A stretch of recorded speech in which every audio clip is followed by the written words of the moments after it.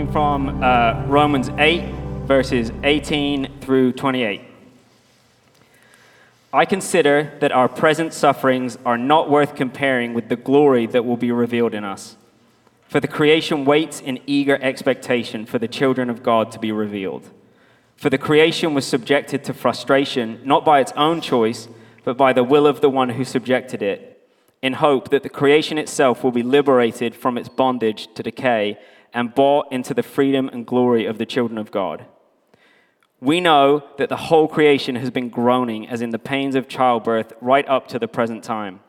Not only so, but we ourselves who have the first fruits of the Spirit groan inwardly as we wait eagerly for our adoption to sonship, the redemption of our bodies. For in this hope we were saved. But hope that is seen is no hope at all. Who hopes for what they already have? But if we hope for what we do not yet have, we wait for it patiently. In the same way, the Spirit helps us in our weakness. We do not know what we ought to pray for, but the Spirit himself intercedes for us through wordless groans. And he who searches our hearts knows the mind of the Spirit, because the Spirit intercedes for God's people in accordance with the will of God. And we know that in all things, God works for the good of those who love him, who have been called according to his purpose. This is the word of the Lord. Go ahead and grab a seat. Thank you. If I really think about it, I can remember the sound of singing children and being one of them. More than a dozen of us gathered into Mrs. Scharouse Busy Bee Preschool singing, "He's got the whole world in his hands."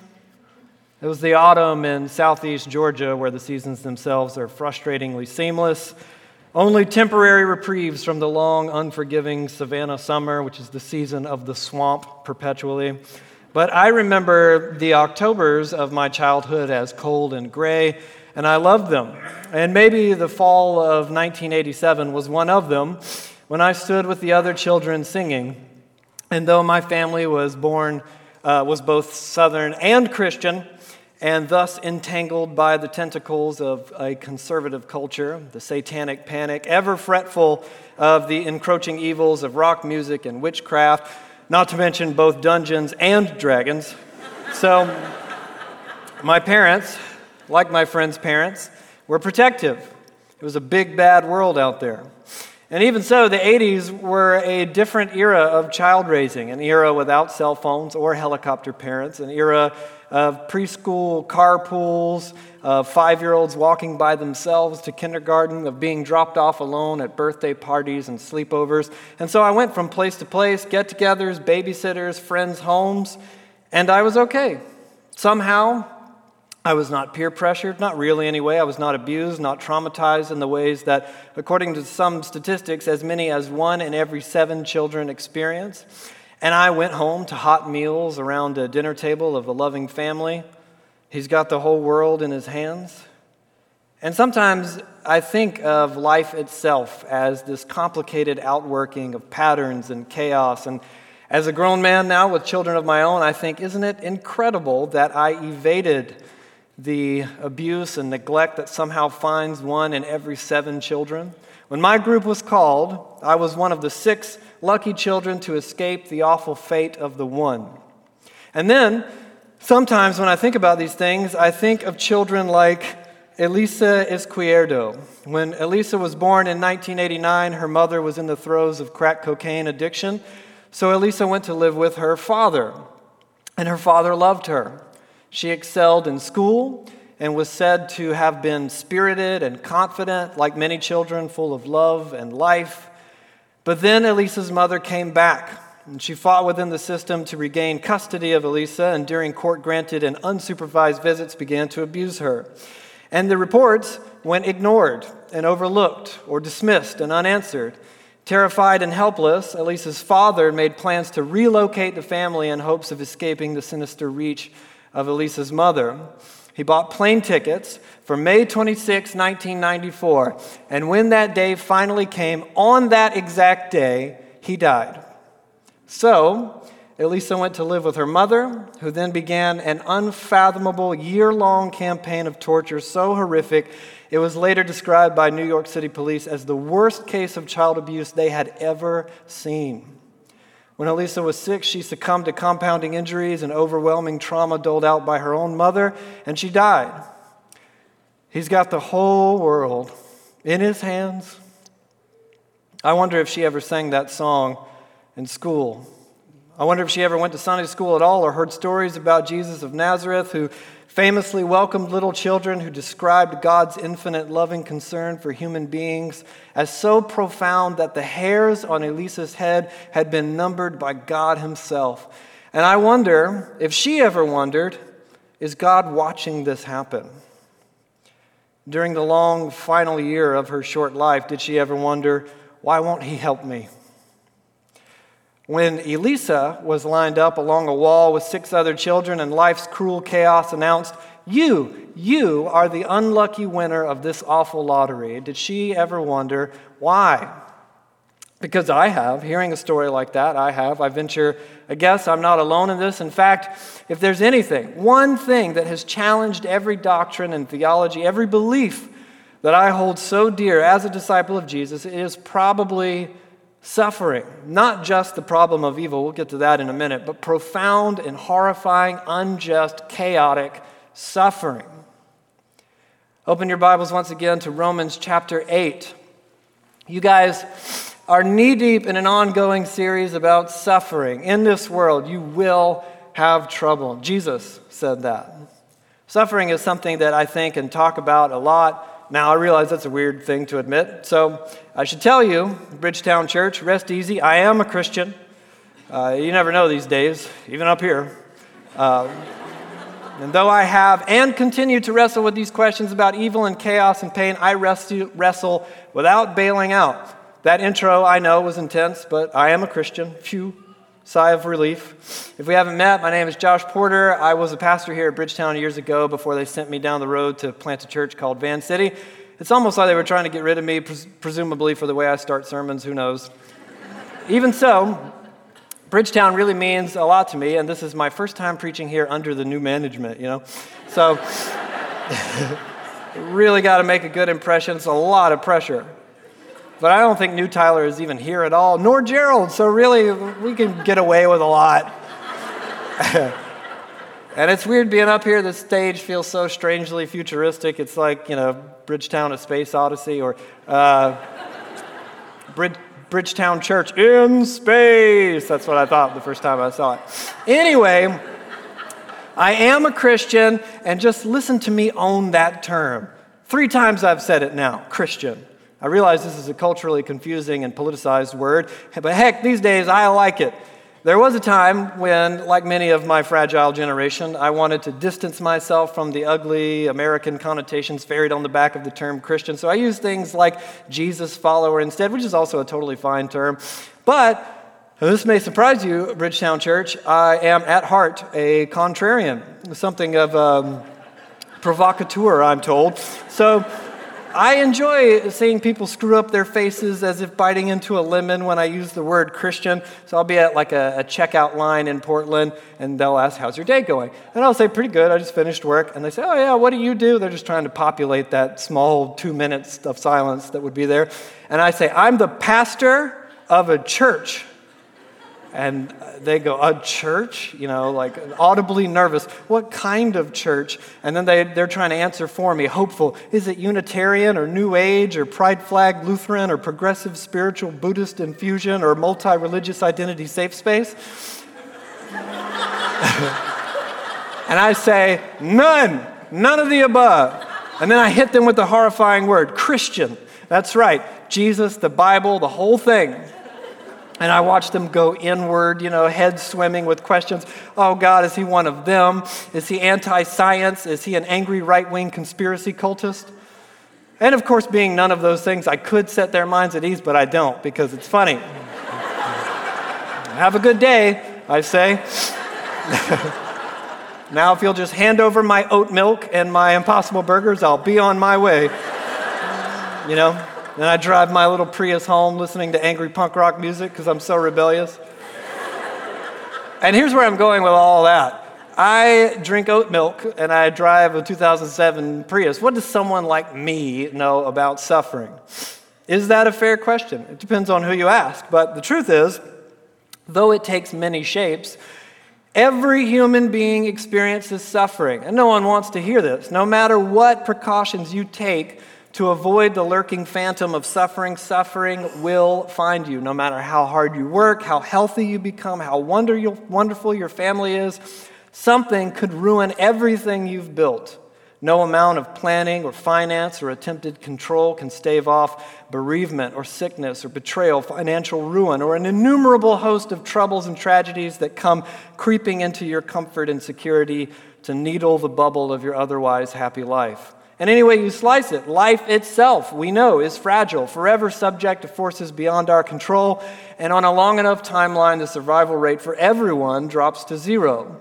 Comfortable or otherwise, you and everyone you love will die. Christians know this, on some level anyway, but we struggle to make sense of it because as far as we can tell, we're being asked to believe two things many of us cannot bear to reconcile, which brings us to Romans chapter 8, and I want to skip all the way back down to verse 28 of what Matt just read. We know that in all things, God works for the good of those who love him, who have been called according to his purpose. Do we know that? Is that true? In all things, God works for the good of those who love him.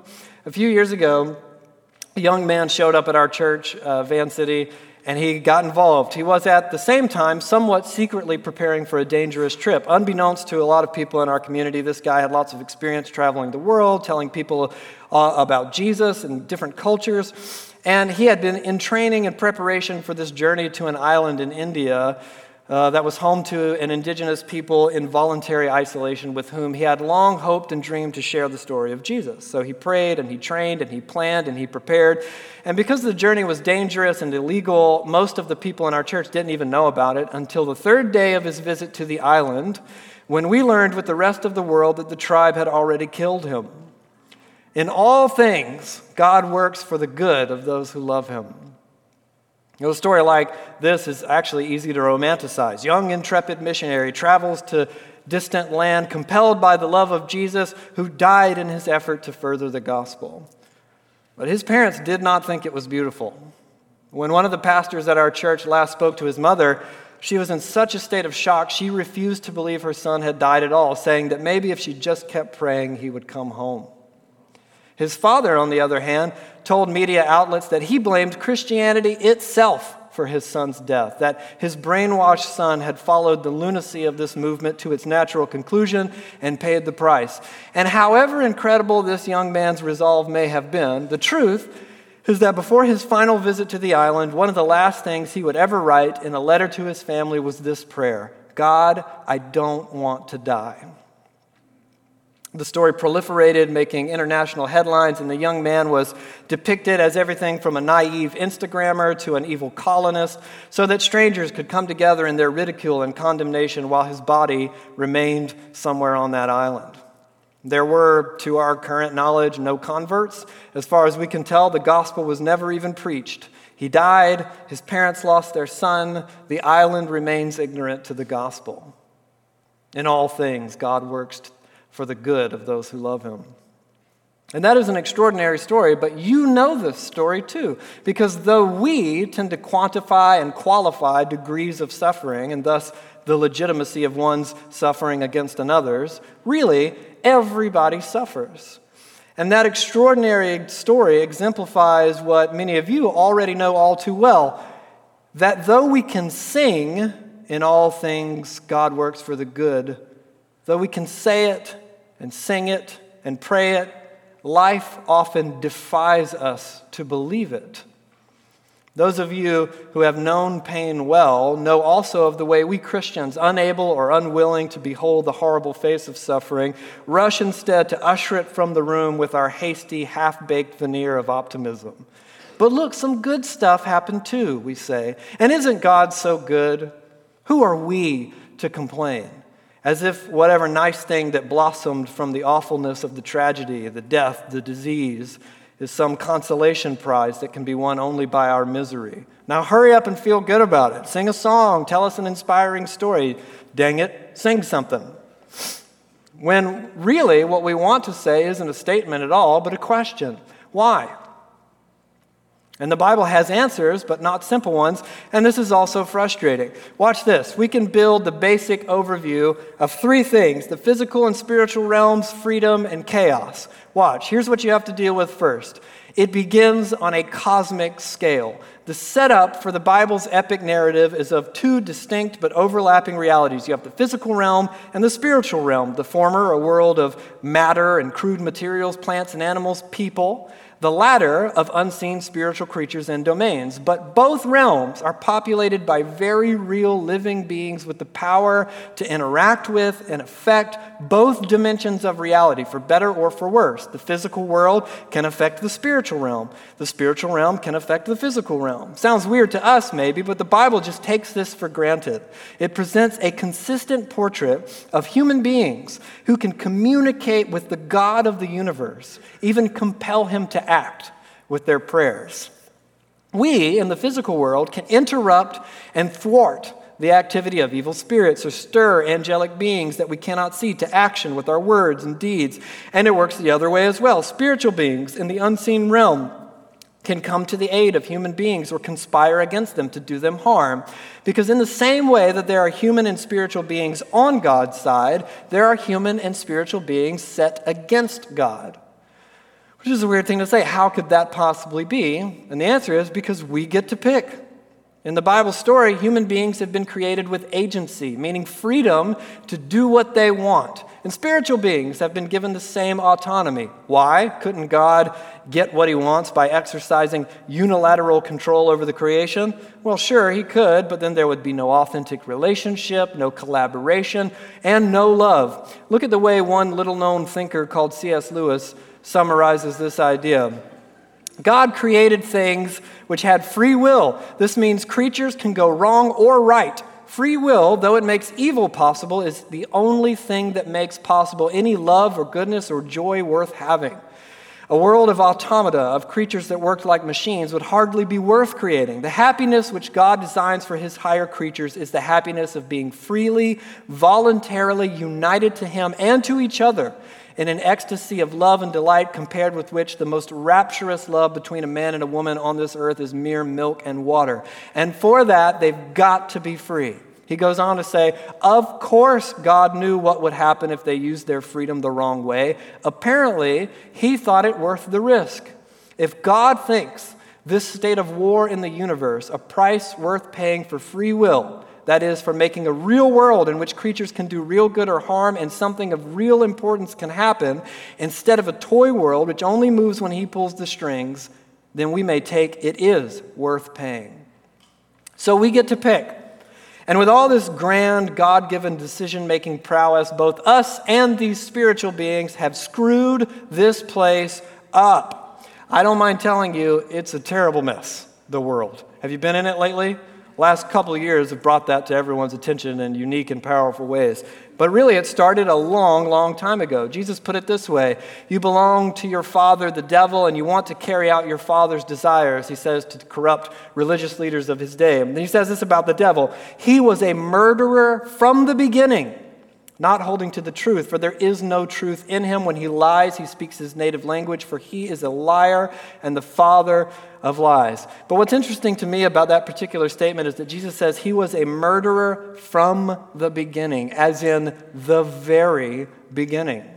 The New Testament, the church fathers and mothers, the first Christians, and the early disciples of Jesus uniformly argued that spiritual beings, like humans, were created free, and that they, like humans, were given influence and responsibility in the world, and like humans, some of them used said influence to tear this place apart. It's a bit like God prepared this incredible art gallery just for those he loved most in the world, and we all came in with muddy boots and eating and spitting and shouting, an unruly crescendo that escalated from careless disrespect to aggressive, destructive evil. And the mob began to rip and tear and pull the paintings from the wall, smearing filth on every masterpiece, bludgeoning one another with every sculpture. If I were God, I would have canceled the event when they just started talking loud. I'd have said, that's it. Forget this idea. I'm going to blow up the whole gallery and all of you guys with it because you're awful and now this place is too. If I was God, not as a person. But he didn't. He didn't revoke our freedom, nor the freedom of human beings or spiritual beings. Instead, he set to work to fix things. And for reasons that defy comprehension, God is not only patient and forgiving during this awful catastrophe, he follows behind us cleaning things up, enlisting recruits in his relentless and unwavering determination to still pull this thing off with us rather than without us. It's mystifying. It really is, the commitment of this guy. And that's an analogy, so it breaks down. But my point is that God, in his quest for relational collaboration, gave both human and spiritual beings a say. And together, we have made a terrible mess. Our world, our lives, our own souls are broken, bent out of shape, bent away from what is true and good and toward that which destroys us. But it gets worse. You know from experience, a single act of evil, even a simple one, a cutting word or a fractured relationship or a lie, it doesn't exist in a vacuum. It has consequences. And the same is true on a cosmic scale. Simple actions set in motion ripples in the waters of the universe, as it were, and those ripples intersect with other ripples. Our bad decisions affect a moment, affect a life, affect a generation. And now, because our world is broken and ravaged by evil, we are often caught in the crossfire of all that fallout, complicated, purposeless chaos.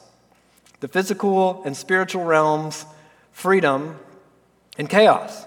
It's a mess with lasting, complex, chaotic consequences. So, at least on a biblical, theological level, you might answer the question, why do we suffer? One of four ways. We suffer because of our own choices, or because of the choices someone else makes, or a combination of the two, or consequences from both direct and indirect. Now, don't misunderstand me. I am not saying that when we suffer, it's always our fault. Elisa Izquierdo's profound, unimaginable suffering had nothing to do with any choice she made and everything to do with choices her mother made. And the choices her mother made came on the heels of other compounding choices and tragedies and traumas in her life. Sometimes these choices are direct, as with Elisa and her mother, and sometimes they're abstracted from the decision maker. Why are children in other countries enslaved and abused? Because some shopper on the other side of the world wants to shop at H&M and Nike, and we don't even see those children. The mess we're in is a complex web of choices, of physical and spiritual forces, and the fallout from both. We suffer because we, the world, just don't want God. We don't believe that he is best, not really. We don't believe he wants what is best for us, which is a cruel irony because we receive God's loving, wise guidance as restrictive and oppressive, and we foolishly run from that which gives life and toward that which kills. We are broken, bent away from what is good and holy and toward that which is sinful and destructive. We suffer because the cosmos itself is at war and we are caught in the crossfire of an ancient battle between good and evil. God, angels, demons, evil spirits, sickness and death, natural evil, hurricanes, tsunamis. Creation itself, Paul writes, is groaning to be liberated from its bondage to decay. And finally, brace yourself for this one, we suffer for no good reason at all. Despite the many Christian funeral pep talks we've endured and platitudes on the lips of well-meaning bystanders to our tragedies, suffering is not from the outset inherently meaningful. Not every tragedy becomes a beautiful redemption story. Suffering itself can be arbitrary, cruel, and meaningless. On the opening pages of his memoir, Once More We Saw Stars, writer Jason Green wrote about the day that his 2-year-old daughter was sitting outside on a bench with her grandmother in front of their family's apartment building. A brick came loose from a windowsill above her head, fell and killed the girl. No one threw the brick.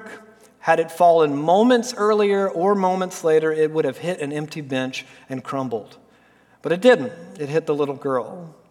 Maybe if one person who had interacted with that brick over the many years before it fell had done so differently, it wouldn't have been loose, or it would have fallen some other time, but it didn't. And out came a tidal wave of grief and agony as if from a burst dam, and there was and is no person or thing on which to set all that pain. It happened for no good reason at all, meaningless, indifferent chaos. Why and how it happens aside, suffering is inevitable. So what do we do? There are 4 popular reactions to pain, grief, and tragedy. First, we tend to mitigate the pain. The Western world is perhaps least equipped to confront the reality of suffering. Brands and corporations are poised on all sides to provide you with innumerable methods of staving off the horror of hardship. Some of them good. So we have seat belts and airbags for the car wreck. We have insurance for the flood and fire. We have vitamins and exercise for your immune system. And these things aren't inherently bad at all. Why not mitigate and minimize hardship? Wear your seatbelt, I say. Personal endorsement. It's like Matt said. What was your thing? I would recommend, he says, of seatbelts. But no matter how clever the hiding place, suffering will find us. And eventually, what do? We can avoid it or deny it. Mortified, many of us barrel after medication and distraction, social media for curating your image and fighting off the insecurity, streaming services and pornography for the loneliness and existential dread, some relationship or some career as our last great hope to find meaning and satisfaction in the face of the all-consuming void, or fabricate a smile, a superficial rictus to wear like a mask of religious triumph. We're still joyful, we still believe, we don't feel a thing. Anything but face the suffering head on. And when the balsa wood columns of mitigation and avoidance crack and crumble, we can despair. Despair is a coping mechanism I know very well, the point at which the sufferer becomes intoxicated by their own pain, unwilling to climb up from or be lifted and carried out of life's mire of agony. Thomas Merton wrote that despair is the absolute extreme of self-love. It is reached when a person deliberately turns his back on all help from anyone else in order to taste the rotten luxury of knowing himself to be lost. Ah, yes, this I know very well. See, the rubric by which we assess one's eligibility to comment on suffering is, these days, no longer experiential in the specific sense, meaning you've been through something, I've been through something. It's more about identity. Here's what I mean. A few years ago, I was asked to appear in some documentary about evangelicalism's obsession with nationalism and military violence. Now, I should tell you, Bridgetown Church, this sounds like an impressive claim, but really it isn't. The truth is, a friend of mine's dad was funding the documentary, and he had heard me go on about this kind of thing, so my friend's dad tells these filmmakers, you need to put this guy in your movie. To which they responded, I'm sure, who? Because I'm not an influencer, not famous, not a Bible scholar, not a historian, spoiler alert, but I'm also not so proud as to reject the offer. So I said, a movie? Sure. The truth is, Bridgetown Church, that when I leave here, I am driving that 2007 Prius back across the river to my small neighborhood church. Now, that's not a gripe. That's just to say that I am not, under normal circumstances, hotly pursued to appear in documentaries about pressing social issues. But the way I figure, the world should be so lucky as to hear what I have to say. So I went off to appear in this film, I drove out to Camas, Washington. I don't know how many of you are familiar with this place, but it's what we in the business call rich people world, Camas, Washington. And they were shooting in this big, expensive suburban home, and I sat there on a stool, all these lights and cameras on me, and I commented on things about which I have many thoughts and opinions, but little to no experience. Things like the martyrs of church history or conscientious objectors, the great examples of Christian nonviolence throughout church history like Dr. Martin Luther King Jr. And I'm talking about these things theoretically, as someone who reads about them in books. And eventually, the filmmaker poses the popular question, what qualifies you to speak on these things? Isn't it easy for you to say? You're white, you're male, you're sitting here in this nice house in Camas musing about things you haven't actually experienced. It's a fair question. Who gets to talk about what? Who should comment on suffering in the big, broad sense? Not all pain is the same. This is very true. But something my therapist used to tell me often is pain is pain. The last 8 or so years of my life have been pretty different from the 30 years that came before them. Sure, I made it to about 30 with the same cuts and scrapes all of us endure by simple virtue of the human condition. But mostly I had it pretty good. There was no tragic movie backstory. Then, about 8 years ago, I had my first bad thing happen, or, significant bad thing happen. My dad came to visit me after my first kid was born. He caught the flu while he was visiting. And after a long, miserable roller coaster in the ICU, he died suddenly. No one was expecting this. It was a stupid, long ordeal. Not long after that, my wife's dad got cancer and withered away before our eyes, one after the other. And with no cinematic tragedy in either of our early years, both of us were left not really knowing how one grieves. And this stupid thing that happened to both of us should have, we thought, brought us together, and instead it became this wedge between us. And then at that same time, I finally reached a point when decades of my almost entirely private self-loathing reached a fever pitch, and I entered a season so dark and so bleak that I came very close, dangerously close to giving up. It was a strange, ever-present pain wrought by extreme hatred of the self, aggravated, I believe, by demonic forces and indulged by my own selfish tendency toward nihilism. Or as Thomas Merton said, to taste the rotten luxury of knowing myself to be lost. And maybe you'd scoff thinking of the way my precious little life compared to someone else's seems practically utopian, and maybe you'd be right. But I can tell you with integrity, it hurt. I was in pain. It doesn't mean that my pain wasn't as important or as legitimate or even equal to the suffering of someone else. It just means that all of us experience pain. I went through a few difficult years of therapy and counseling and mentoring, spiritual formation, inner healing prayer, and I experienced incredible breakthrough and healing and relief. And today, those dark years seem to me almost as if they happened to someone else. And as I wrote this teaching, I thought about the shifting phantasm of pain and suffering in different seasons of life. Today, right now anyway, I'm doing pretty well. My marriage and my family, not perfect by any means, but mostly healthy and thriving, trying to follow Jesus where he leads in this season and stage of my apprenticeship to him. But then some new thing comes along to hurt. As I was thinking of how to put this, I thought of the way that I'm a deeply relational person. I'm not a social butterfly per se, but I want meaningful relationships. I get matching tattoos with my friends.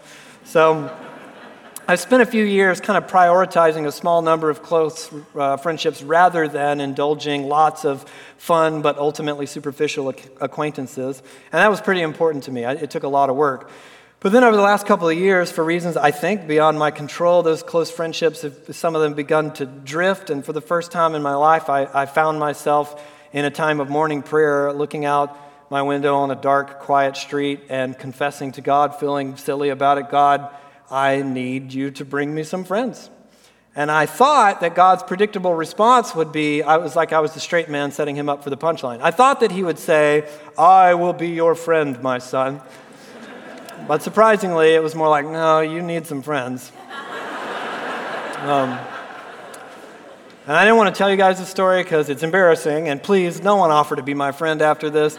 My point is that suffering takes all kinds of different shapes and inhabits many dimensions and degrees of hurt, and it weaves itself into both the broken down junk heap of our lives and into the otherwise happy comfortability of our peaceful little world. I feel pretty good, mostly, but now there's this new little pain that I wasn't prepared for, a new kind of loneliness. It doesn't seem like much compared to where I've been and what I've been through.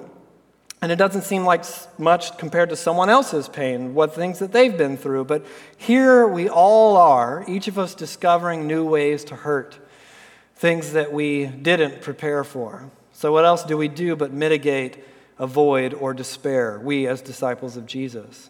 We've been taught to turn to God in the throes of our pain. How do we do that? To end this morning, I want to ask two questions. First, how does God respond to our suffering? We know that in all things God works for the good of those who love him, who have been called according to his purpose. Do we know that? Is that true? Before we can answer, let's start with this. As we built that paradigm of causation, the physical and spiritual realms, freedom, chaos, notice God's mysterious purposes were not among the causes for our suffering. God does not determine, cause, will, or ordain the evil that brings about suffering. He did not puppeteer Elisa's mother's hands. He did not guide the brick that killed the 2-year-old girl. He did not infect my dad with the flu. He did not nurture the cancer growing inside my father-in-law. He did not sow in me seeds of self-hatred and suicide. The world is broken from our own decisions, the decisions of others, a cosmic war. Why would he wire a universe this way? The great risk of love. Imagine a man and a woman prayerfully choosing to bring children into the world. This is something my wife and I did. We talked about it, we planned, we prayed, and then we made the decision. And I thought a lot about the inevitability of my children's suffering, that I could not know how great it would be, how hard their lives would become. I knew that even if I did my very best would not stave off each and every tragedy that awaited them. I knew all that, and we chose to have kids anyway, and I do not regret it. Any half-decent parent will tell you that if it were somehow possible, they would gratefully take their children's suffering onto themselves just to spare them the pain. I would.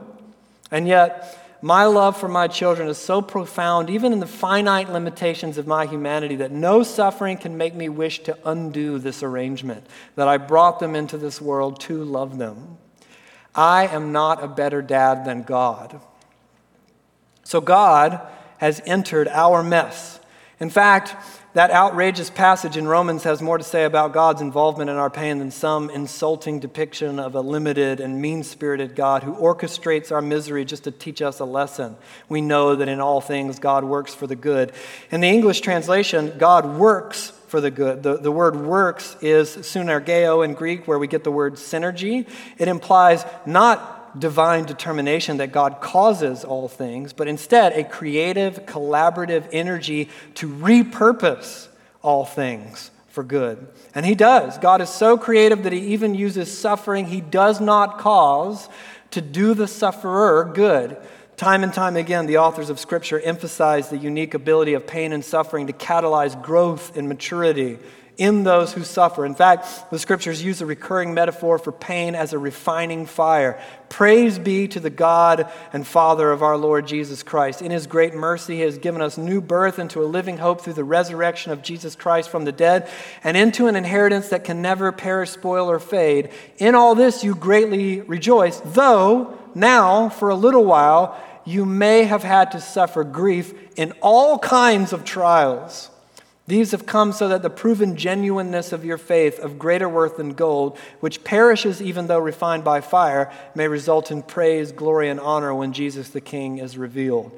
Pain has the unique potential to change, grow, and mature you. God can use the awful thing that neither he nor you wanted to deepen your love and dependence on him, to enrich and mature your character, to grow in your compassion and humility, and even, ironically, to teach you a new dimension of joy and peace that flow not from ephemeral contentment or comfort, but from the ever-accessible peace of God, which transcends all understanding.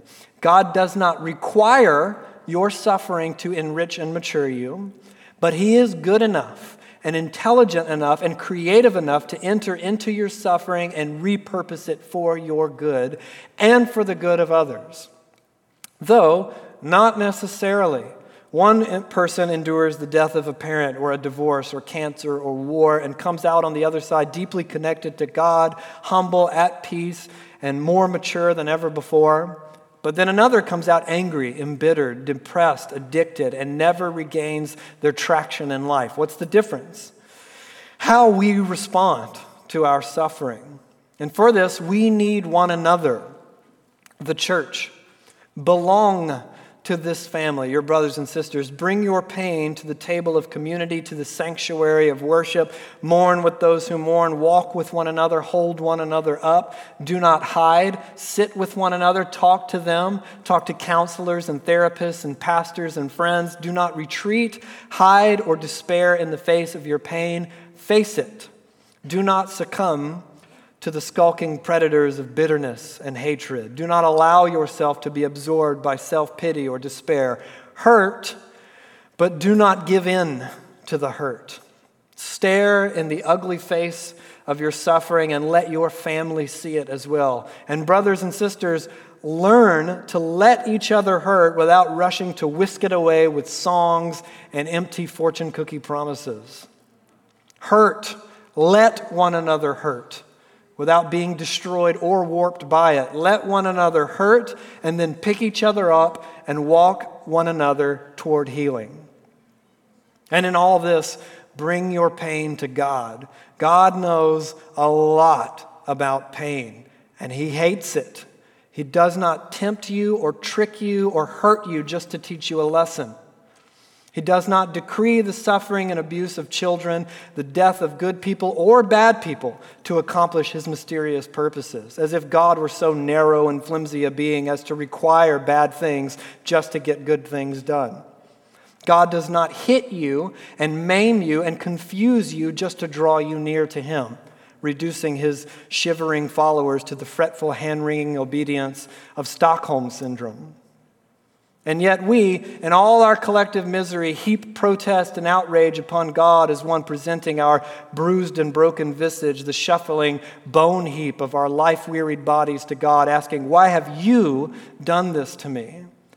And in response, God Himself climbs down from the imminent invincibility of heaven, steps through the death-laden veil of mortality and hurt into the mess that we made, because the all-powerful Creator God of the universe, the holy and supreme being that Jesus knew by the tender intimacy of Abba, Father, this God is above and beyond the death-obsessed filth of our selfishness, our vandalism of all that is good. He decreed, no matter what they have done to me or to themselves or to one another, I will love them and I will pursue them unto death.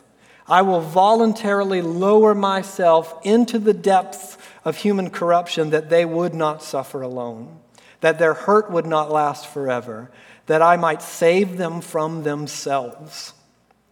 So hurt, and hurt with the God who suffers, the God who entered this awful world more lowly than most of us can even imagine, born not amongst royalty but cradled by a poor teenager, fanning flies from His blood-streaked face, breathing deep the fetid stench of livestock and manure, that rather than retreat to the heavenly domain to which He was entitled, the feet of God were caked in the dirt of our broken world, and He hurt like the rest of us, and He watched with human eyes as the people He loved died, as injustice and oppression rang out like a terrible chorus over His family and friends, that He bandaged broken skin like the rest of us, that He was tired and hungry, and that He even despaired His own mortality and the agony that awaited His mortal flesh, that He was abandoned and betrayed by those He loved, that He was humiliated, reduced to a naked, quaking, blood-sodden object upon a Roman device of torture and death, while His own mother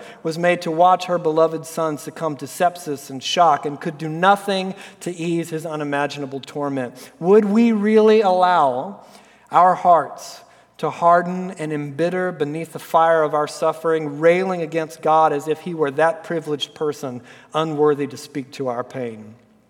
Would we really speak to this God as if He is indifferent to pain and suffering, as if He cannot imagine what it means to hurt, this God who suffered willingly in solidarity with His beloved to set them free from their suffering? Would we really tremble before this God as if it were He Himself who struck us down in His arbitrary capriciousness, our pain only a footnote in the grand scheme of His big important plans? Plans He chooses to accomplish using the abuse of children, the cancer in the bones of your loved ones, the head-on collision, the falling brick. Does not God, the good and loving God, know this pain and hate these things more than we and our sinful brokenness can begin to imagine? And will not the good and loving God have the final say in the story of our pain? Yes, He is speaking now. Yes, today, God subverts evil and repurposes our suffering, but that is not the last nor greatest chapter in this story. For even as He subverts evil and repurposes our suffering, we still die. Jesus raised Lazarus, but Lazarus died again. His once miraculous form went moldering in the dirt, as will ours. But that is not the end of the story. For today, as chaos reigns and the serpent has his say and death towers over us, a hulking inevitability, God himself reminds us in King Jesus, not for long. And he promises us a coming day because Jesus suffered. He can declare that a day is coming when no longer the news media will bury us beneath stories of suffering and discord and despair, where now in the world our clothes and coffee come on the wearied backs of human slaves, where materialism drains our lives of depth and peace, where pornography tangles the brains of children, and where children are trafficked to make pornography, where now in the world we are bombarded with images of flashing machine gun muzzles and erupting bombs, the bruised and malnourished faces of helpless children, of stories in which foster children are bound and entombed in freezers, of infants beaten and violated, of cancer and HIV, of car crashes and miscarriages, of hurricanes and tsunamis, of war criminals and pedophiles. There is a coming day when Jesus, the serpent-crushing King of the world, will say, "No more of this." And the abusers of children will never hurt another child, and God will bind and still the fists of every man standing over every crying, battered woman. God will topple the systems of power and injustice that made so many voiceless and invisible. And those who were terrorized by the world, the abused and oppressed, the sick, the poor, those forgotten by all the world and left to their suffering, God himself will take them in his arms, and he will wipe every tear from every eye, and suffering itself will be no more.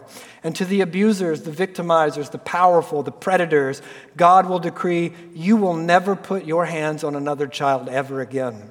You who used your power against the weak and vulnerable will be made powerless forever. And you, the snake who leads the world astray, you will be destroyed. And on that day, he will do more than subvert or repurpose all our pain. He will eradicate evil, tear it up by the roots from all of creation. And even though we made this mess, God will rescue us from it once and for all. More than a personal escape to the clouds, God's ultimate end is the complete and utter undoing of every wrong and every evil. God's ultimate purpose in creation is that the world he once created good will be utterly restored, a place in which on earth as it is in heaven is answered in full. So, hurt before God and with God, and hope. That our hope would ring out in defiance of the evil one. You have hurt us and deceived us, and now we break and we die, but we will yet mock you because the day is coming. We hope not in a predestined purpose for our pain, but in the wisdom of God to do us good even in our suffering, and in the power of God to one day bring all of our suffering to an end. Amen.